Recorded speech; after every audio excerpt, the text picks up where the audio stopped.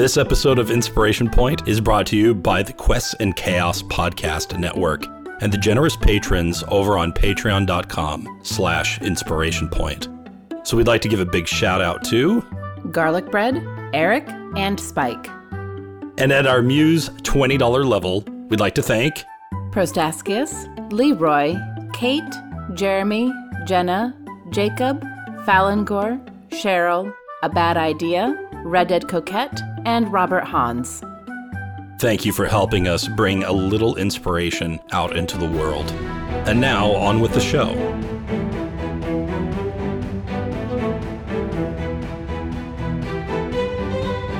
Hey, everybody! It's me, Adam. And me, Tiana. Hello! Hey, we're back for another episode of Inspiration Point. How do you spell Inspiration Point? Inspiration. I need to go change that in the description. You just randomly threw an M somewhere. Oh, okay. It's fine. Inspiration Point, where we love to be inspired and help you feel inspired. Tiana, I haven't been feeling inspired lately until, like Stella, I had to go get my groove back. That's a movie, by the way. Thank you. I don't know which movie that's from. It's called Stella Got Her Groove Back. Oh, well, it's right there in the name. I love it. That's right. It's right there in the name. Movie from probably the 90s or something. Anyway. Probably. I'm very happy to be here with you. Had a good game last night. Feeling good about that. Had a Starbucks this morning. I'm in my lovely classroom that I love. And been having a good campaign for my Thursdays with the students. Tuesday game's going okay. Overall, it's been like very positive, but it's been sort of a renaissance for me in a way. Good. Because I've been feeling kind of down lately. I don't know if anyone's been able to tell, from playing with me or from listening to this show. I've had a lot of cause to be very positive and happy, but I was hitting kind of a rut. You ever hit a rut when it comes to, any sort of creative effort that you're involved with? Oh, frequently. There have been times where I have been on the struggle bus when doing things like the Redacted Reports, which is my baby. I love that show very, very much. But there are times where I just have to put everything down and walk away for a couple of days, because if I don't, I will burn out and stop doing it.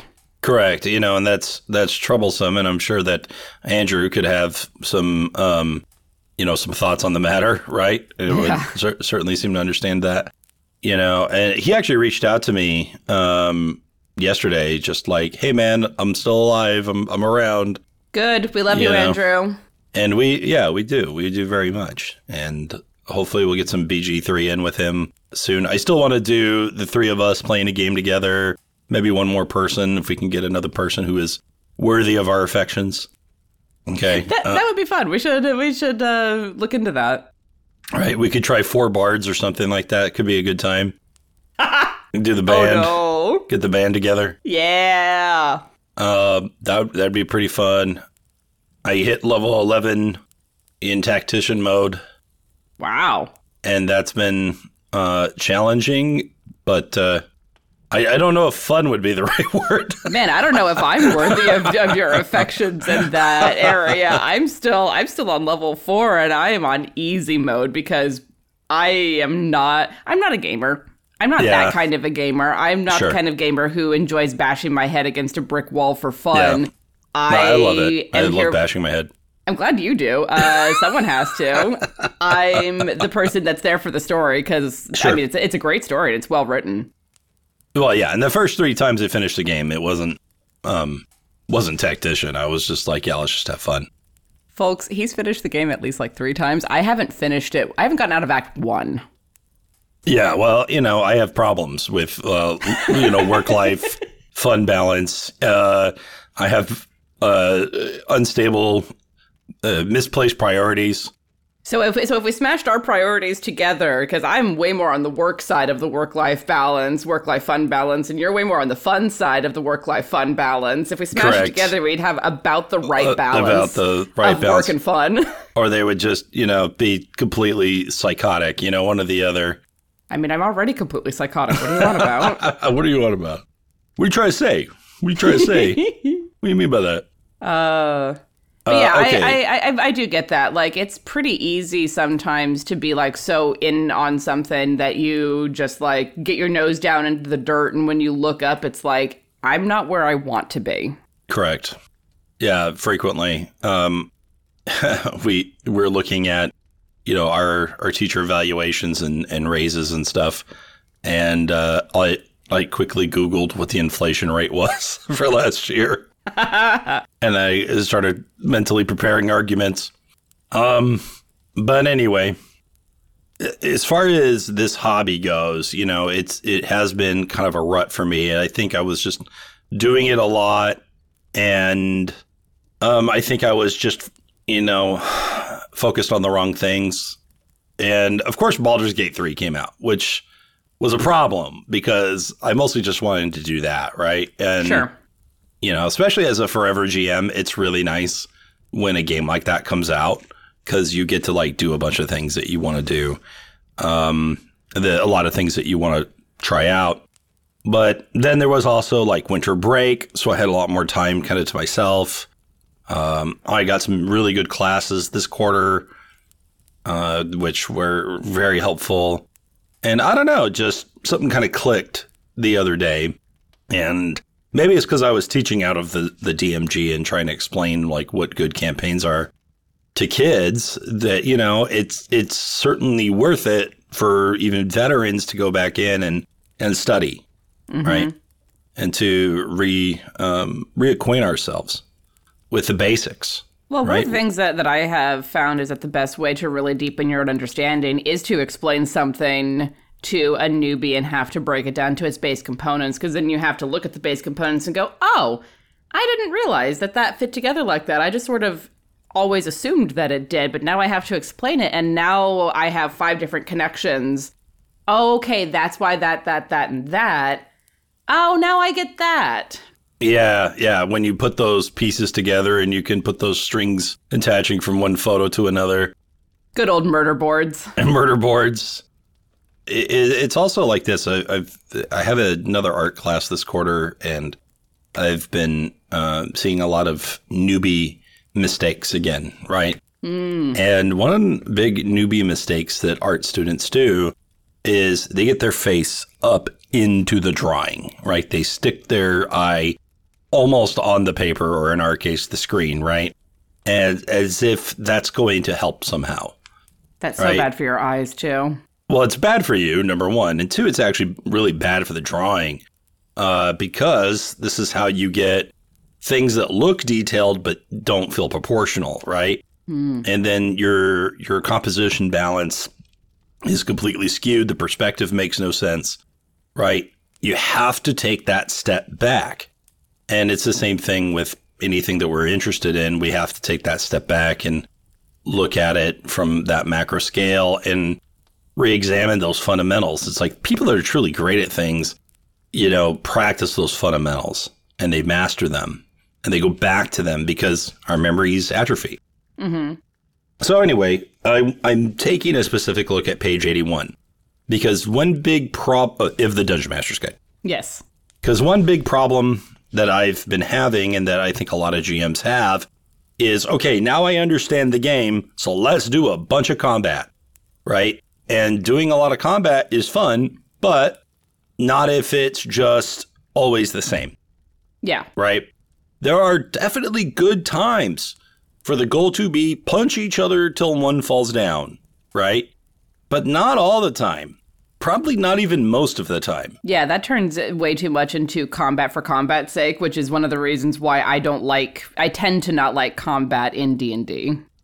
You're right. And you're right, too, because it's just waiting your turn. And it's like this, something that Andrew used to say all the time is, why don't you just play a video game, right? Because the video game's going to do this better. And they're right. If you're going to wait, sometimes 10, 15 minutes, maybe longer to be able to take another turn, then you're going to want that to feel worth it. It's going to have to feel weighty. I had a poor kid who in combat this last Thursday could not roll above the number 5, Just couldn't happen. And he's just trying to have some fun. He's trying to kill some stuff. And he just can't do it. So I finally started just letting him roll damage dice for the monster, who was fighting other NPCs anyway. And so that helped. Yeah. But what really helped was something that made that combat interesting. We also had a game last night that I was very happy about, even though it was very hard for me to get through.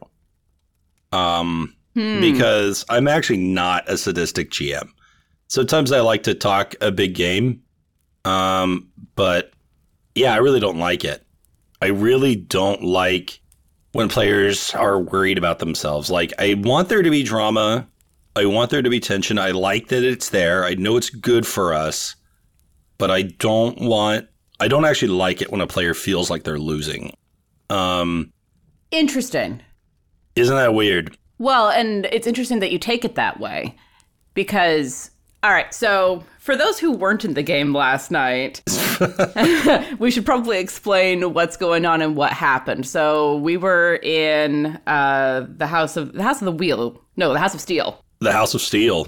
There is a House of the Wheel, so that's, it's confusing. The temple should not all be called the same thing. Anyway, that's a Westgate thing. Westgate be like. Westgate be like. And we've been in the House of Steel for, I think this is our 3rd or 4th session that we've been in this. You guys have been in there a while. We've been in there for a while. And that's not a bad thing. Like, there's been a lot going on. We are helping with a coup where there's an uneasy alliance between a couple of people of good gods and someone of an evil god. And that's capital G, capital E. Uneasy alliance to foment a coup and take down a noble who is in charge of this particular House of Steel. And then we decided to go downstairs and get a vampire spawn and get him out of there. And things went very badly. Yeah, so after rescuing the prisoner, the fights just kind of keep going on.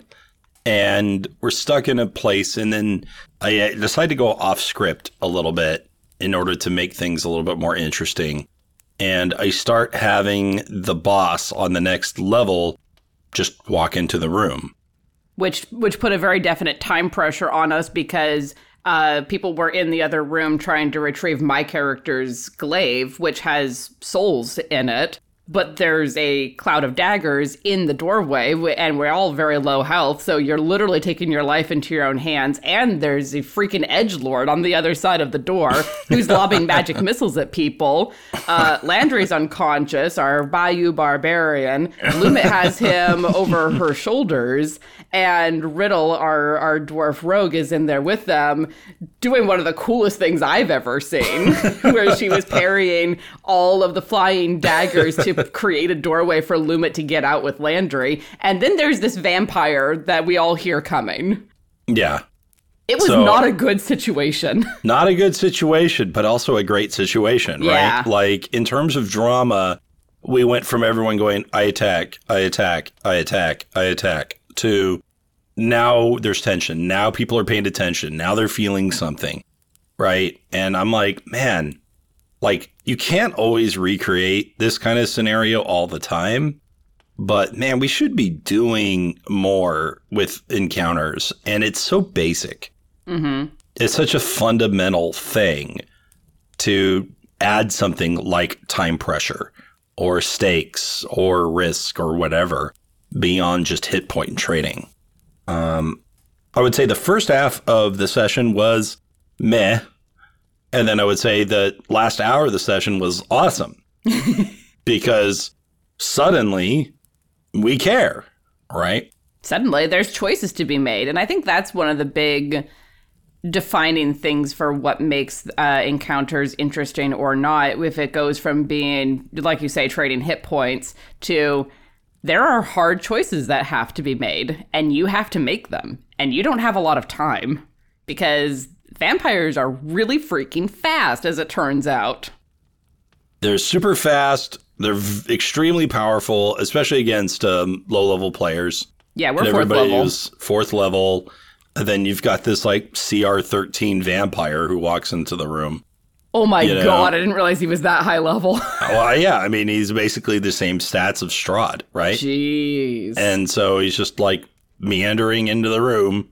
Super cash. He knows he's in control of everything that's going to happen. He knows he's in full control. The vampire spawn that you guys saved wants nothing to do with him. You have no idea how long he's been down there. The only thing he wants to do is get out. One of the players says like a little prayer to their patron in order to, get some help. And so I was like, okay, I'm going to open a portal for this person, but I'm also going to put it at the end of the hallway, right? So that way there, again, there's choice and there's it can't be too easy. It can't be too easy. So everyone definitely had the chance to be able to get away pretty much no problem, except maybe one person would get caught, right? Yeah. And so somebody, not saying who, decided that they wanted to be the person to fall on the sword for everybody else. So in my defense... And I've been in that position too, actually.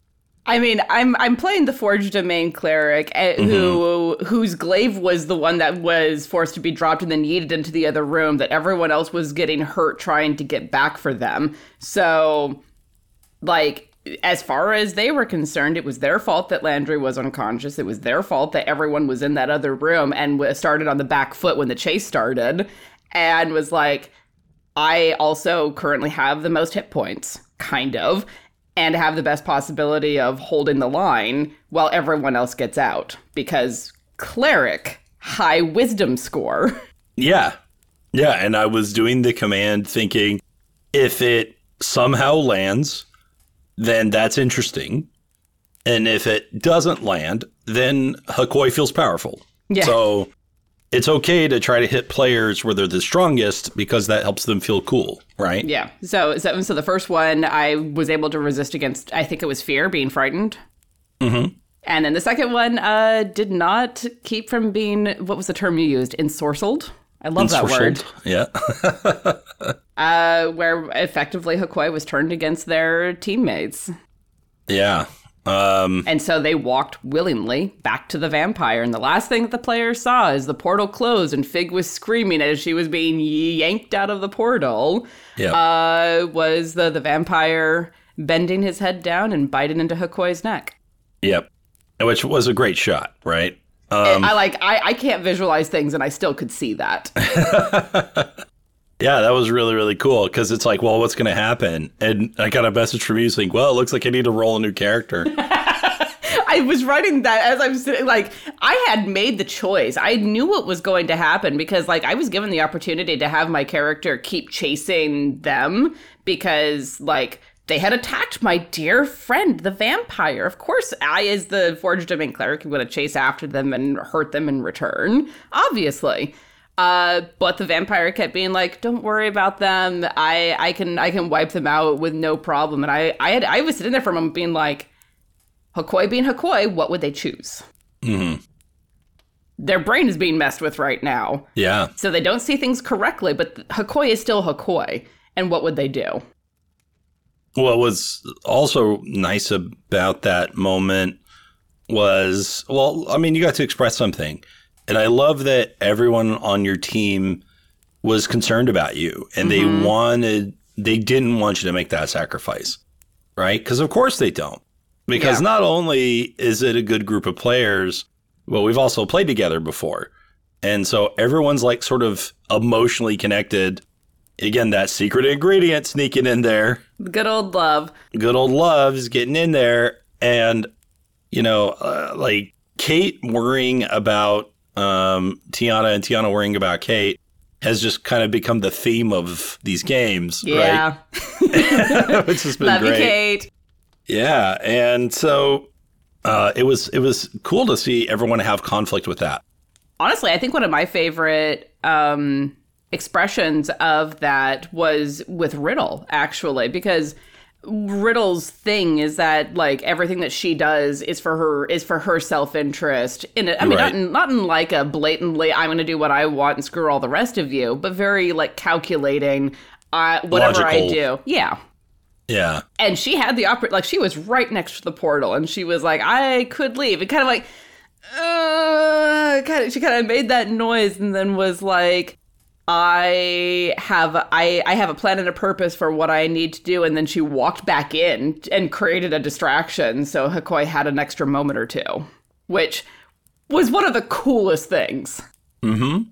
It was cool, right? And, we have to do a little bit of wincing, but I think we're definitely like within the boundaries of just like making sure that we're all having fun at this table.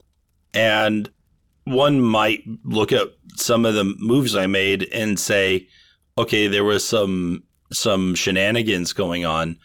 There actually wasn't. Everything was just dice falling where they may. We were rolling like garbage. That didn't help. Yeah, no, you got advantage from the paladin to resist things like charm and fear. And so you were rolling at advantage. And still rolled. It's a high DC, right? Yep. Because it's a powerful character. But it was definitely within the realm of possible. I didn't feel that it was shenanigans. Like, you were playing the enemy smartly. Like, who expects to have command get used on them? No one thinks about that actually happening, but it made sense because we were facing off with two clerics. Clerics and paladins get command. And they commanded, one of the stronger people to drop a really cool weapon. And it worked, and then got that weapon out of there, and it worked. And a caster was like, ooh, I'm going to make it a lot harder for you to get through to it. And it was a lot harder. It was a really interesting synergy between the enemy combatants in a way that I found really interesting. It was better than them just zapping you over and over and over again. Because you would have gladly taken 10 points of damage as opposed to losing your weapon. Yeah. Right? Like, that's a preferable outcome. Like, that's in Hakoi's, like, bonds and ideals and attributes and stuff. Like, their thing is, I am most interested in this thing that I do. Correct. So, anyway, it still wasn't easy to entrap your character emotionally for me. I was rooting against myself the whole time. When the paladin put that buff on you, I was like, okay, that might give her a shot to get away. Maybe someone will try to convince the vampire spawn to be brave and fight.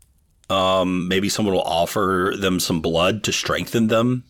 Maybe I don't know, Chris is super smart. Maybe he'll just come up with some godlike plan I hadn't anticipated.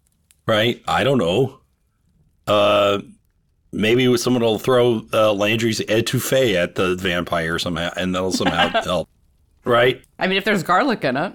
Yeah, there's probably garlic in it, It's all kinds of possibilities. But to everybody's credit, I mean, they were role-playing that their character was scared.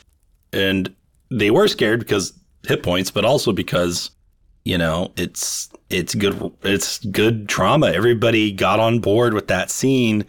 And everybody made it happen together, right? And so it's not like, oh, I was the conductor in the symphony. It's like, I was just like, huh?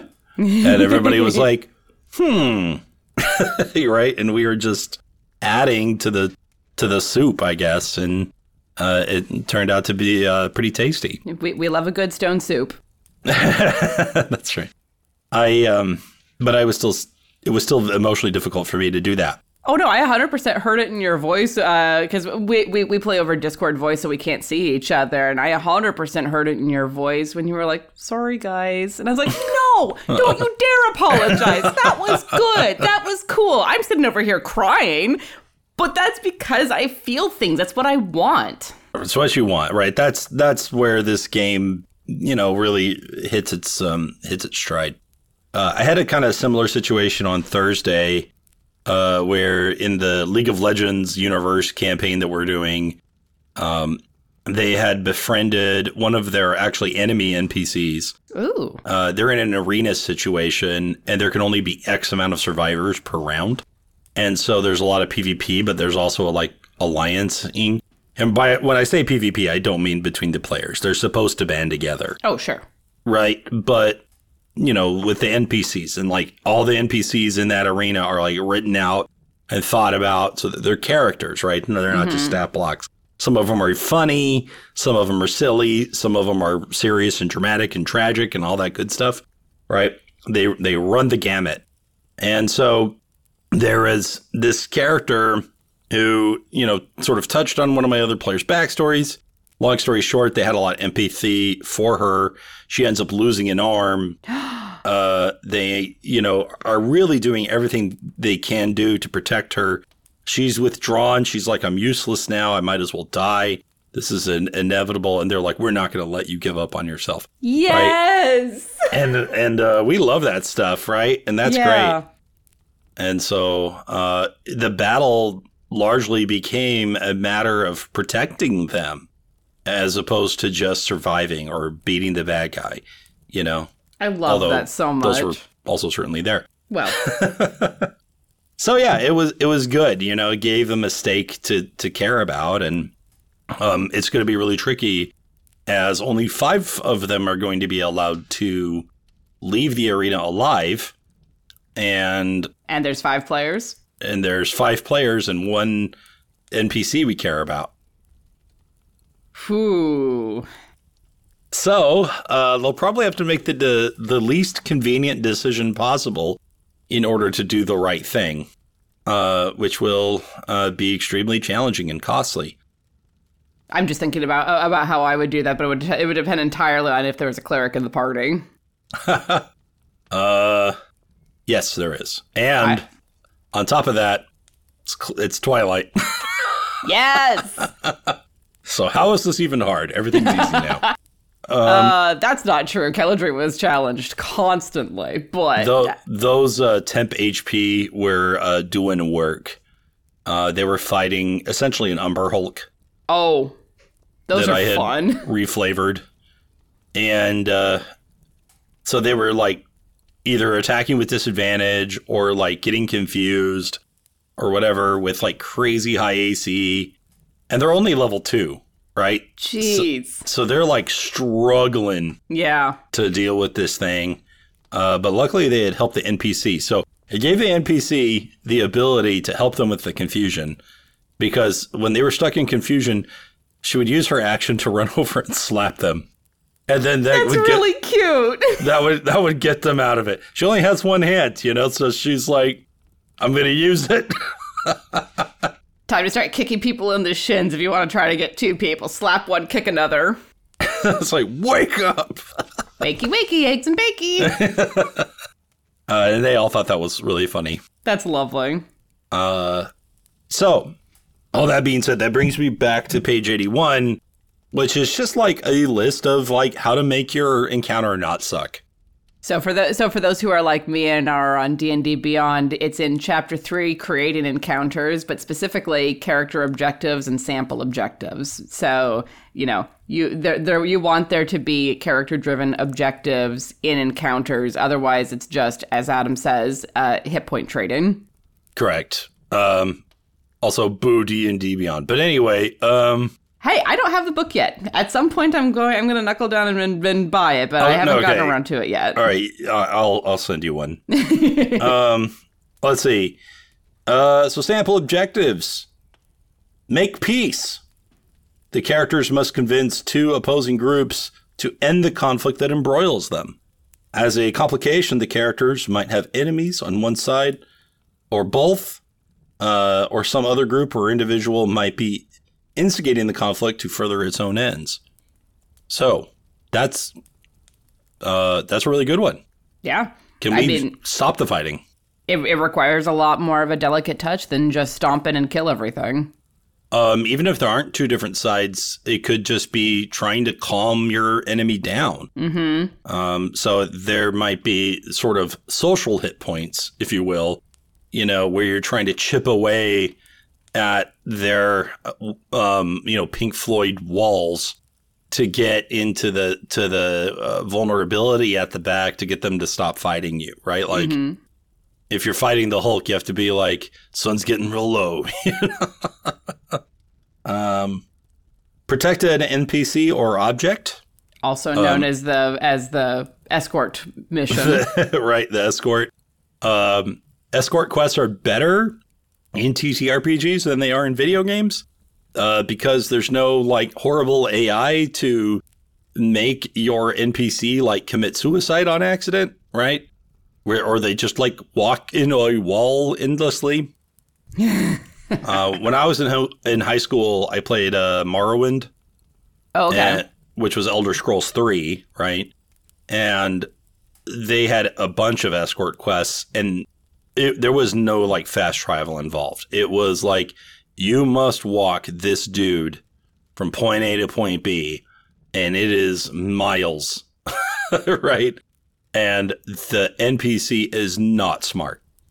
Yeah, this is an incredibly difficult objective to do in a way that isn't super frustrating, whether it's a video game or big spoilers for Pandemic Season 2 if you play Pandemic Legacy. Huge spoilers, turn away now. That's the final section in December, is getting someone who's loaded down with pathogens back to your lab, and you can't use any of the fast travel methods that you've been using for the entire year up to this point. That was where we got our butts kicked in our playthrough. And it made me really frustrated because it was like, we've spent all of this time building up all of these airway networks and all of this. We spent all year basically preparing for this. Yeah. And that's how it ends, is you have to you have to drive this person from one place to another, or get in a little motorboat to go from one place to the other. I'm like, we have spent so much time and so many resources making this not happen. What are you doing? Pandemic. This was before the pandemic started in 2020. I mean, when the pandemic started, we all just sort of looked at each other. Back when that game was fun and not triggering, right? Yeah, we look back at that now and go, oh, well done on predicting what people would actually do in a pandemic. I kind of hate you for it, but well done. That's right. I'm sure that we've learned valuable lessons and we'll do much better next time. I love your optimism. That shouldn't be as funny as it is. Okay, next one. Retrieve an object. Go get the thing. You have a big stone golem, which is the least fun monster to fight, and you're trying to like get them, out of the way. It's like, it's much better to try to distract them, go get the magic scarab, and then run out the room than it is to try to whittle down the hit points of a stone golem, right? It's basically built to tell the players, don't do it that way. You're not going to enjoy yourself. So, unless you just are brimming with thunder spells. Shatter. Shatter's a great spell. Shatter is our friend a lot of times. Run a gauntlet. You have to pass through a dangerous area. The objective is similar to retrieving the object, insofar as reaching the exit is a higher priority than killing opponents in the area. So that could be really fun if like the level is falling apart, right? If everything's dropping into spikes or lava or the sea or sharp rocks, skittles, whatever it is, you gotta get out of Dodge. And you can do a lot of fun with like telegraphing the disasters that are happening, especially like when you're on like a top-down map. You can just draw a little box, on the map and say, this is where that's gone. That's where it's going to fall, right? And you've got like half a turn to get them out. It's going to fall on your buddy. What do you do, right? And then you could like run over and shove them out of the way or whatever it is, right? And then it can destroy the bridge underneath it. That actually makes me think a lot of the arena in the D&D movie. Yeah, I mean, the D&D movie did everything right, pretty much, in terms of like just being like, okay, do a D&D game like this, pretty much. Yeah. Right. Because it was, the arena was like constantly changing and becoming interesting. Well, and the goal of it was not necessarily to beat the arena. The goal of the arena was to figure out what was going on and how to solve the bigger problem.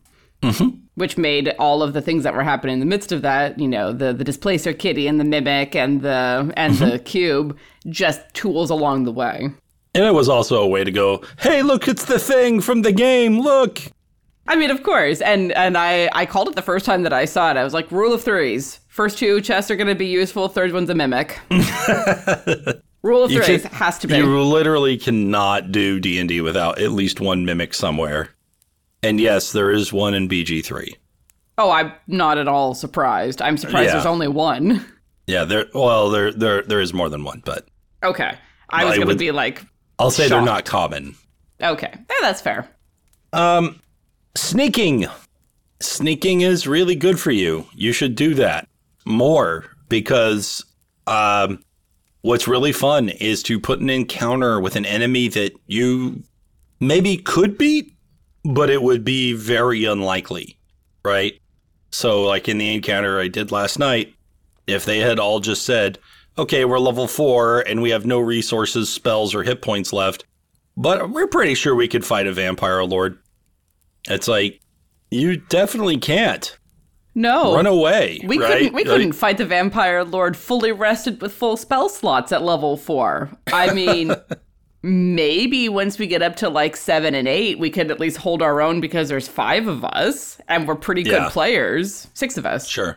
But it's like, as where we're at, no spells, no just run. At least level 5 to hit that big power spike, Yeah. Because there is a massive difference between a level 4 and a level 5 character. That's very true. I think that's why that jump in the XP is so massive. It is, because it's like, okay, you are very strong now. Yeah. Right? You're better than the average bear. Yeah. But I mean, Hakoi even said it last night. It is better for 1 than for 3. Get out. Yeah, get out. And everyone's like, but you're my friend. Good. Get out. Good. Get out. Thank you for that. Too. Go away. Go. One thing I'll say about doing kind of stealth missions is don't automatically just screw over your heavy armor person. Take the average stealth of the whole party. Yeah. If you're doing a group stealth check, actually use it as a group. Yeah, use it as a group so that way, the rogue who is basically invisible, with their, like, I'm level 4, but here's a stealth 30 check, balances with the paladin rolling at disadvantage who gets a 2, right? And then it's really more about everybody else being able to, like, get kind of lucky to be able to do this. And getting a surprise round is so important if you have to do combat. Or using your resources effectively. Like in the Fendelver Below game that I run, they had a thing where they were doing a sneaky thing, and the Travel Domain Cleric, which, yes, is homebrew, but it's based on the 3.5 domain, she has passed without a trace. And while she tends to be the noisiest, not in clankiness, just her normal personality, she was able to do that and make it a lot easier for people. So yeah, sure, there were people who still rolled a 2, but they got a 12 because there was the group resource. And then the people who are godlike at it had like a 31 or a 32. And I was like, cool, the average of that is above 20. Y'all good. Yeah, and that helps people like not be punished for existing. It was just nice.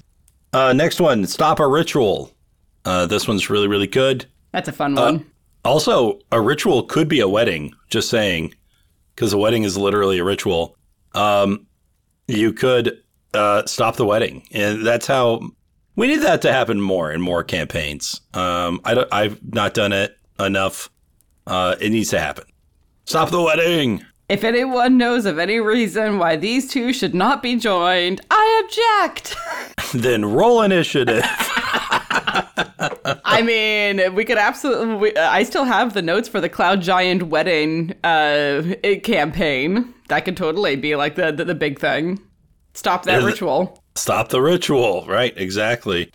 Prevent them from summoning the Baelor, whatever it is.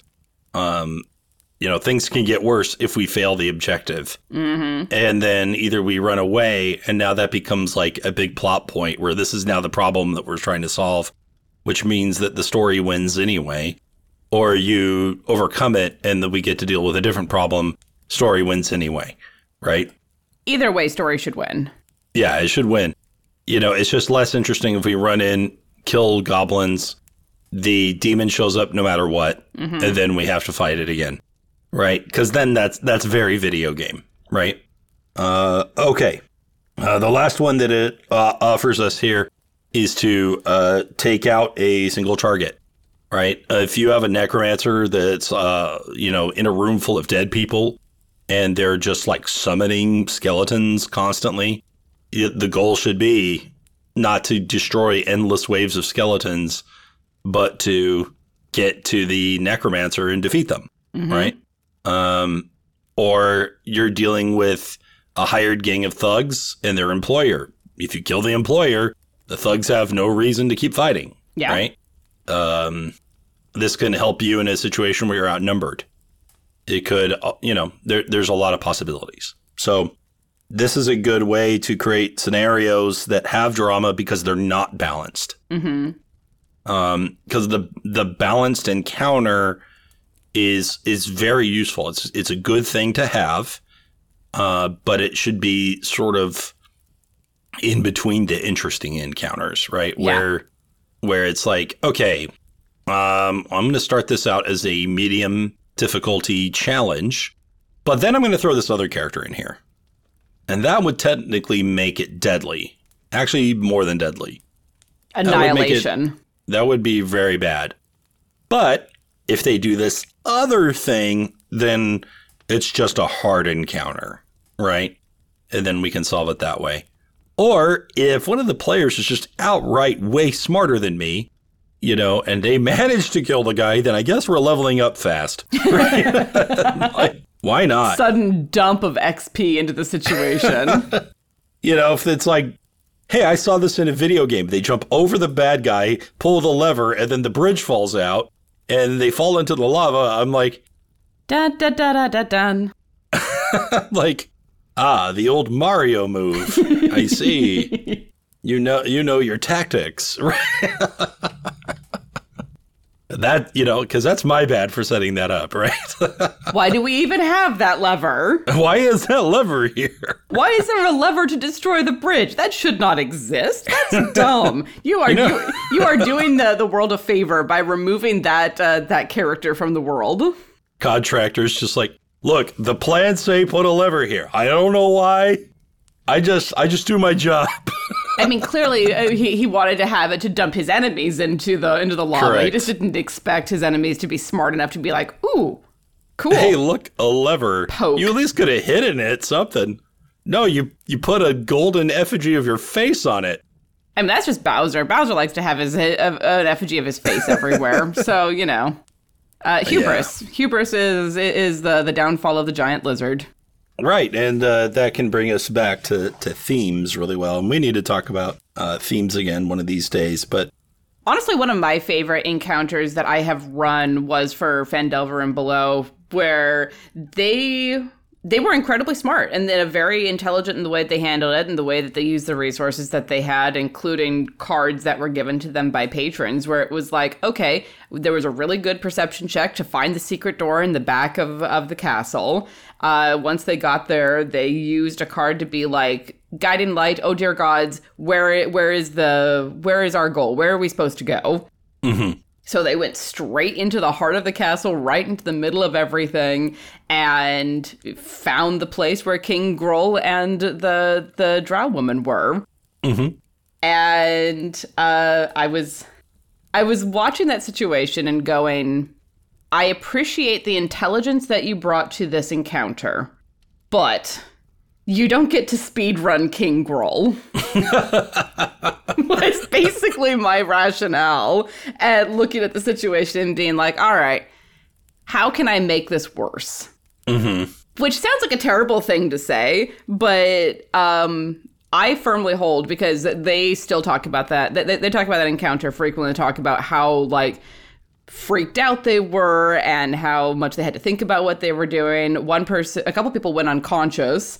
It turned into a really difficult situation, and I firmly hold that they would not have gotten as much out of it as players or as characters if they'd been able to go in, kill King Gruul and the Drow woman, and get Gundren out of there with no one being the wiser. Right. It's like, that makes sense, but also you won't enjoy that. Exactly. Like, I know that this is what... I know you think you will, but... Well, that's the thing. This is what the characters want. The players don't want it to be that easy. That's a good distinction. That's a very good distinction. Like, of course, the characters want things to be as easy as possible. They want to go and rescue their friend. They want to be able to get in and out and, use their intelligence and their cleverness, which they did quite well, to get in and out of the situation without causing a problem. But I was like, all right, you used a card. My turn. Because I had cards too. And one of them was called Boomstick, which was when someone hit with an attack, it added thunder damage. Thunder damage is very, very loud. Mm-hmm. Absolutely.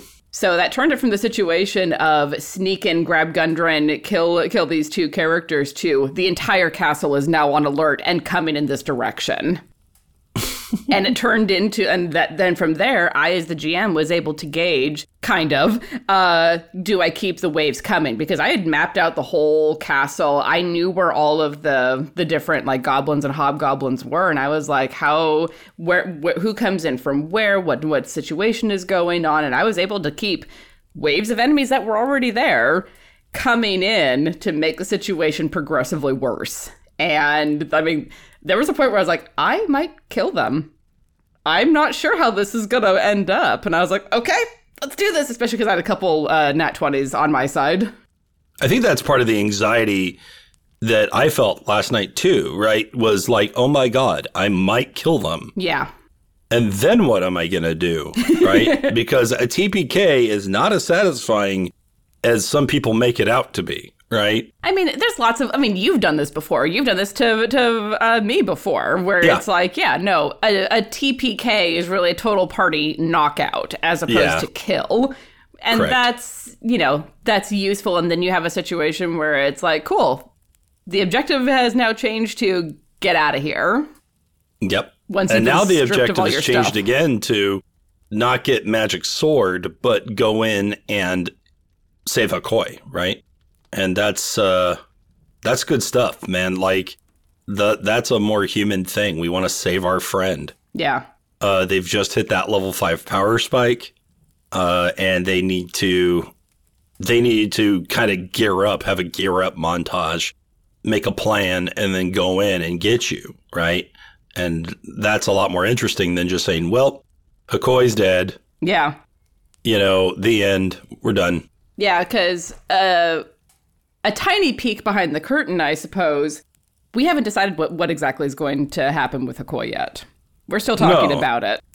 But I think the worst thing to have happen would be, well, the vampire killed her. Yeah. Or killed them, sorry.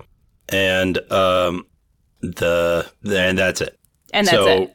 So roll a new character. Yeah. And I mean, my initial response was, okay, I guess I need to roll a new character because, oh my God. And then Adam was like, I mean, you can, but my plan was to, have the situation play out like this. And I'm like, no, I like that better because this is going to take some work to get to. And I'm not one of those people who has, 5 billion characters ready to go.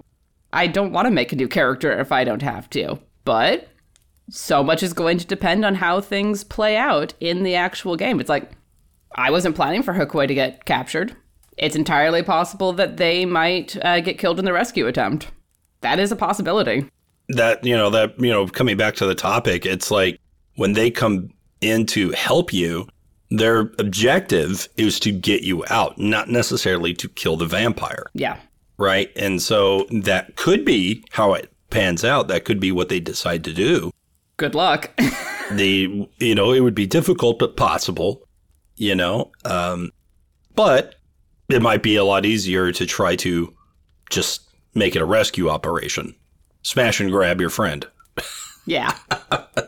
Smash the bars, grab your friend. Just to be clear, we're not No, I was smashing clear. All right. You do you, boo. Smash or pass. I'm pretty sure Hakoi's asexual. They just don't care. They're like, are you an interesting piece of metal on my forge? No? Okay. That's right. Married to their work. Pretty much. Yeah, understandable. No, I got that vibe too. I'm still figuring that out. Like, I could be wrong, but It's okay. They'll tell me over the course of the game. Vampires don't really care about sex either, right? They're just like... It's just power. You're just food. Yeah. Power, that sort of thing. Right? They're too evil for that kind of thing. Yeah. Also, they're dead, so... Well, if Twilight has taught us anything... Dead things don't really like to procreate. I don't think Edward's dead, right? He's a vampire. They're technically dead. Yeah, but it's a different kind, isn't it? Okay, I got to tell you this. This is on the side, but so everyone knows I teach high school, but one of the things I have to do is like a 23-minute lesson for what we call advisory, and I'm in charge of a class of seniors.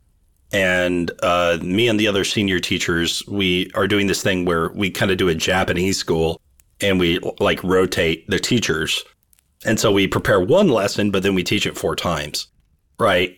And so, the thing I've been sharing has been emotional intelligence, and I'm not necessarily qualified in that, but I have the social worker working with me. She comes in and she does the lesson with me. Oh, cool. Because I think it's really important. I think they need to know it.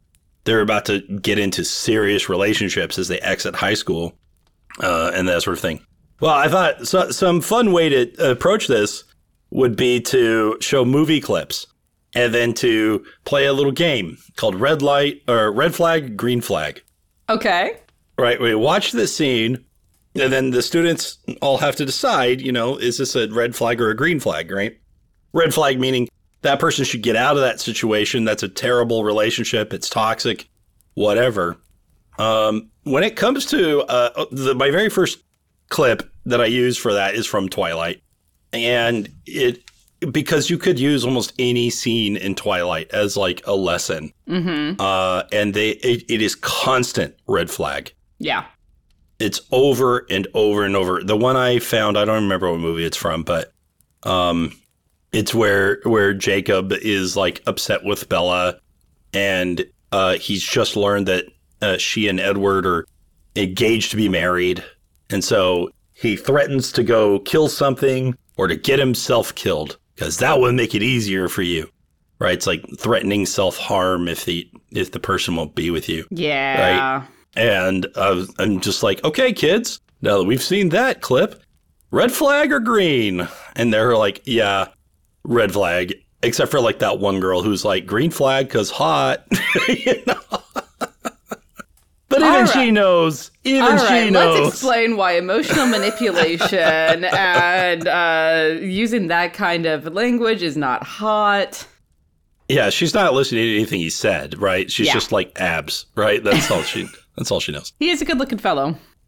Yeah, of course. So anyway, then we went from like movie to movie. Like, here's a good example, bad example. So that was kind of fun. But yeah, Twilight's terrible.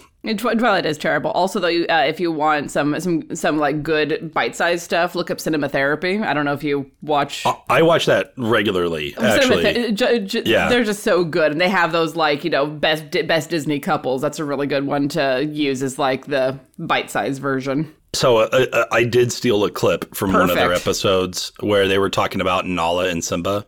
Yeah, and that was a green flag example where she's given him the business, but it's because, like, he's avoiding his responsibilities. Yeah. But she's also still, like, even though she's chastising him, she's also seeking to understand and to empathize with him the whole time. No, I don't understand. Please tell me what's going on. And he's just like, I don't wanna, right? And I'm an emotional early 20s. Why are you acting like my dad? It's like, well... Someone has to. Someone has to, right? And then he's like, you're mean. And he runs away. But then he comes back later and goes, oh, no, you're right. Which honestly is, we're completely tangented at this point, but that is like a part of maturity. Because that's something that I've had to learn how to do, is be able to be like, I am reacting emotionally and harshly in this moment. One of the things that I've had to do for my own maturity is learn to identify that and say, I need some time to deal with my emotions and then come back to this when I'm in a better place to handle this in a way that is more, like, I'll always be emotional about it, but I need to step away and come back to it when I can handle this in a more emotionally intelligent way. Yeah, that's so important to do that. Like, you can call a timeout. Yeah, and that being is able totally to, fine. yeah, and being able to say, I need this time for this moment, but I will come back to this in an hour, is incredibly difficult to say and incredibly difficult to learn, but also so important. Also true at the TTRPG space where, you know, you can present this kind of situation, you can have this big twist, and then, you know, maybe the GM, the players, or both are just like, I don't know what to do next. There is nothing wrong with calling a snack break. Oh, you yeah. know? Like, go ahead, man. Like, take that emotional break, gather yourself. Go outside, get some fresh air, think about it. If you're a smoker, go get your cigarette done, you know, whatever you got to do. But also don't smoke, kids. And then come back in and, you know, you're probably fine. You don't necessarily have to be the improv genius. You don't have to be Wayne Brady and decide right now. Yeah. Right? So why not? So, yeah. And I think at the core of making interesting encounters is being sensitive to the moment and looking at the situation and saying, I know what the characters want. How do I put obstacles in their way so that they can't get what they want without a struggle? Because the struggle is what makes things interesting. Yeah, every conflict is a trade of some kind. And yeah, we can trade hit points, but we can also trade opportunities. We can trade resources. We can trade emotional cost.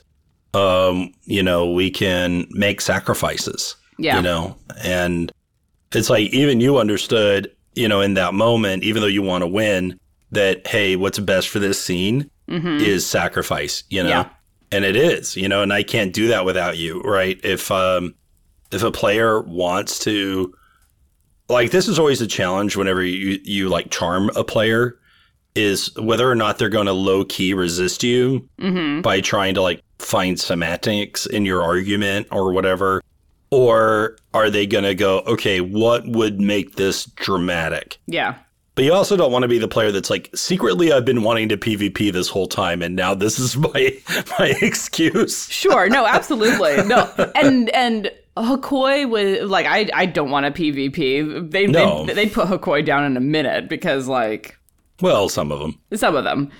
Riddle would absolutely put them down real fast. Well, if there's an ally adjacent. Well, there's that. Well, not just that. Not just the ability to, like, beat the crap out of them, but Riddle's very smart. Much smarter than Hokoi. I was very impressed with Chris's gameplay. Like, he was very intelligent. He's playing a arcane trickster rogue and really playing into the intelligence of the character more than anything. And it's been impressive to see. Yeah, but definitely one of, like, my challenges with that was, you know, Hokoi is still Hokoi. They are not being, like, their mind is being messed with, but it is in the sense of this person that you were fighting is now your very best friend. And it's not that I don't know who the others are. It's that friend is more important than them right now. Which, if Hokoi has their memories after all of this, that's going to be fun. Not planning on attacking your memories. We'll discuss. We need to sit down and actually have a conversation about what this looks like going forward for Hokoi. If Hokoi goes forward. But we both agree that there has to be a scar. There has to be some sort of lasting effect, a cost of some kind, in order for the dramatic tension to mean something. Absolutely, because a big character moment that can be retconned as easily as we got them out, it doesn't mean anything. No. There needs to be some lasting consequence to it. Spike did the same thing to my paladin that I was playing with him, where I had likewise fallen on the sword for the group. There was a black dragon chasing us through some tunnels. Oh, wow. And we were like level 3 or something. And yeah, I stayed to face it because it wasn't just the party. It was also a bunch of refugees we were trying to help. Yeah. And there was just no chance of winning the battle, really. And that's when he became the Eye of Grumpsh, and his eye was torn out of his face and became chosen. And it was, so it turned into a really cool moment instead of just like, well, nice sacrifice. Are you interested in Warlock, perhaps? Rogue? Monk, maybe. Right? Could have been a lot worse. So let's, I think we have beat the dead horse now. Let's go ahead and wrap it up. Thank you all so much for joining us for this week's episode of Inspiration Point. Remember to invest in the emotional stakes, whether you are the player or the GM. Always know what the emotional moment is and how to play into it the most effectively. Aim for the tears. The tears are fun. If you would like to come and join us over on the Discord, everyone is welcome to come and hang out with us. Also, go and check out our Patreon if you want to come and be in one of these games where Adam beats us up emotionally. It's great. We all love it. But until next time, stay inspired. Bye-bye, everybody.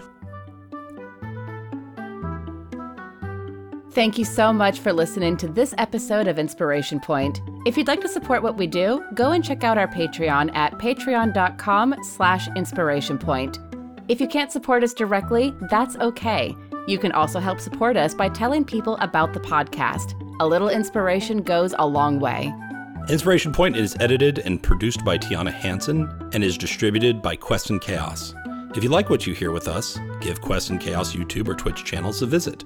They play Dungeons & Dragons on a weekly basis and have a bunch of campaigns of Call of Cthulhu, D&D, and board game playthroughs archived on their YouTube. Join us next week for more inspiration.